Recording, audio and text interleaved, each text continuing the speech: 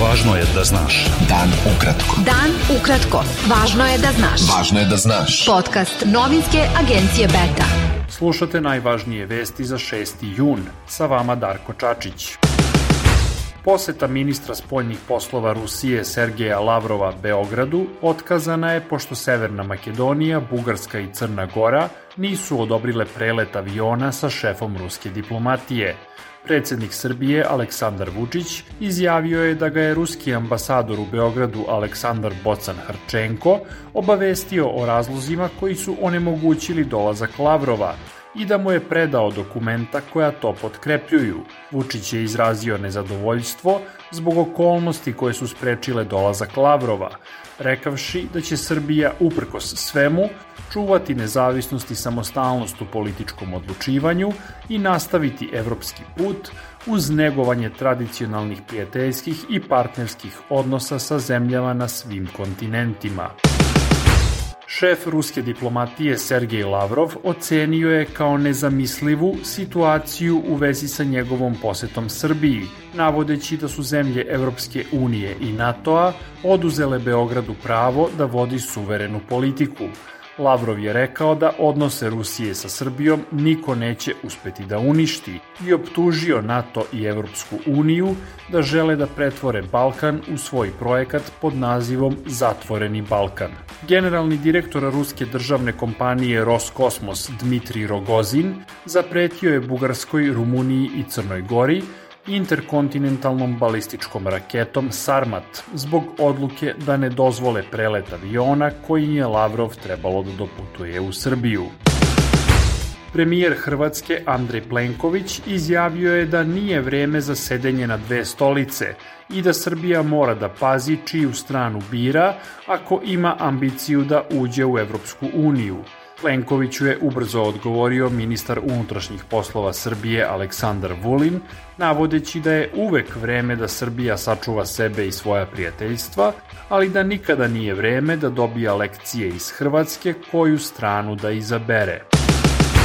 Pitanje Preševske doline biće pokrenuto u Ujedinjenim nacijama, poručeno je na sastanku političkih predstavnika Albanaca iz Bujanovca, Preševa i Medveđe sa ambasadorom Albanije u Ujedinjenim nacijama Feritom Hodžom u Njujorku.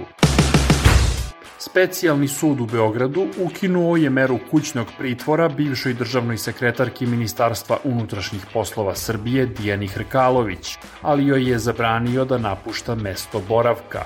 Nastavak suđenja Dijani Hrkalović, optuženoj za trgovinu uticajem, zakazan je za 5. septembar.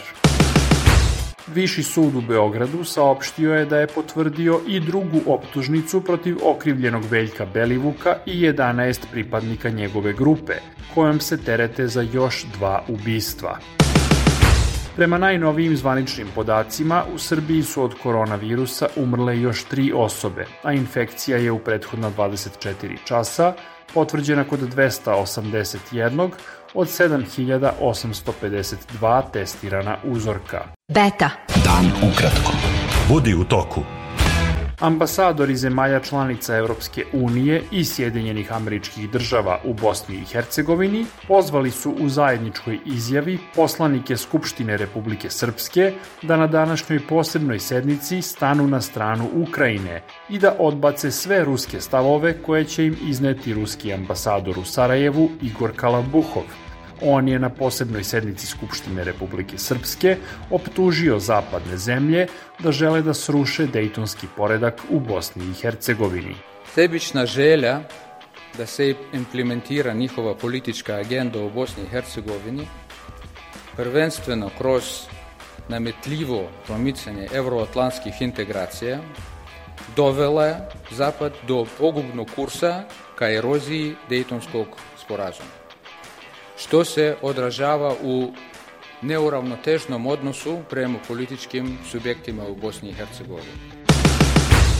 Velika Britanija je saopštila da će poslati Ukrajini višestruke raketne sisteme koji mogu da pogode ciljeve do 80 km udaljenosti.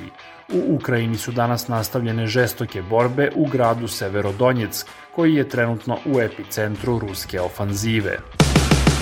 Ruski predsjednik Vladimir Putin ponovo je upozorio Zapad da Ukrajini ne šalje rakete dugog dometa i ruski ministar spoljnih poslova Sergej Lavrov upozorio je Zapad da će Moskva reagovati zauzimanjem veće ukrajinske teritorije ako snabde Ukrajinu raketama dugog dometa. Poslanici vladajuće britanske konzervativne stranke glasaće večeras o poverenju premijeru Borisu Johnsonu zbog kršenja oštrih mera zabrane kretanja uvedenih zbog pandemije koronavirusa. Glasanje će biti održano jer su takav zahtev podnela 54 poslanika Johnsonove konzervativne stranke. Da bi Johnson bio smenjen, potrebno je da za to glasa većina poslanika konzervativaca. Bilo je to sve za danas. Sa vama je bio Darko Čačić. Do slušanja. Pratite nas na portalu beta.rs I društvenim mrežama. Važno je da znaš. Dan ukratko. Podcast novinske agencije Beta.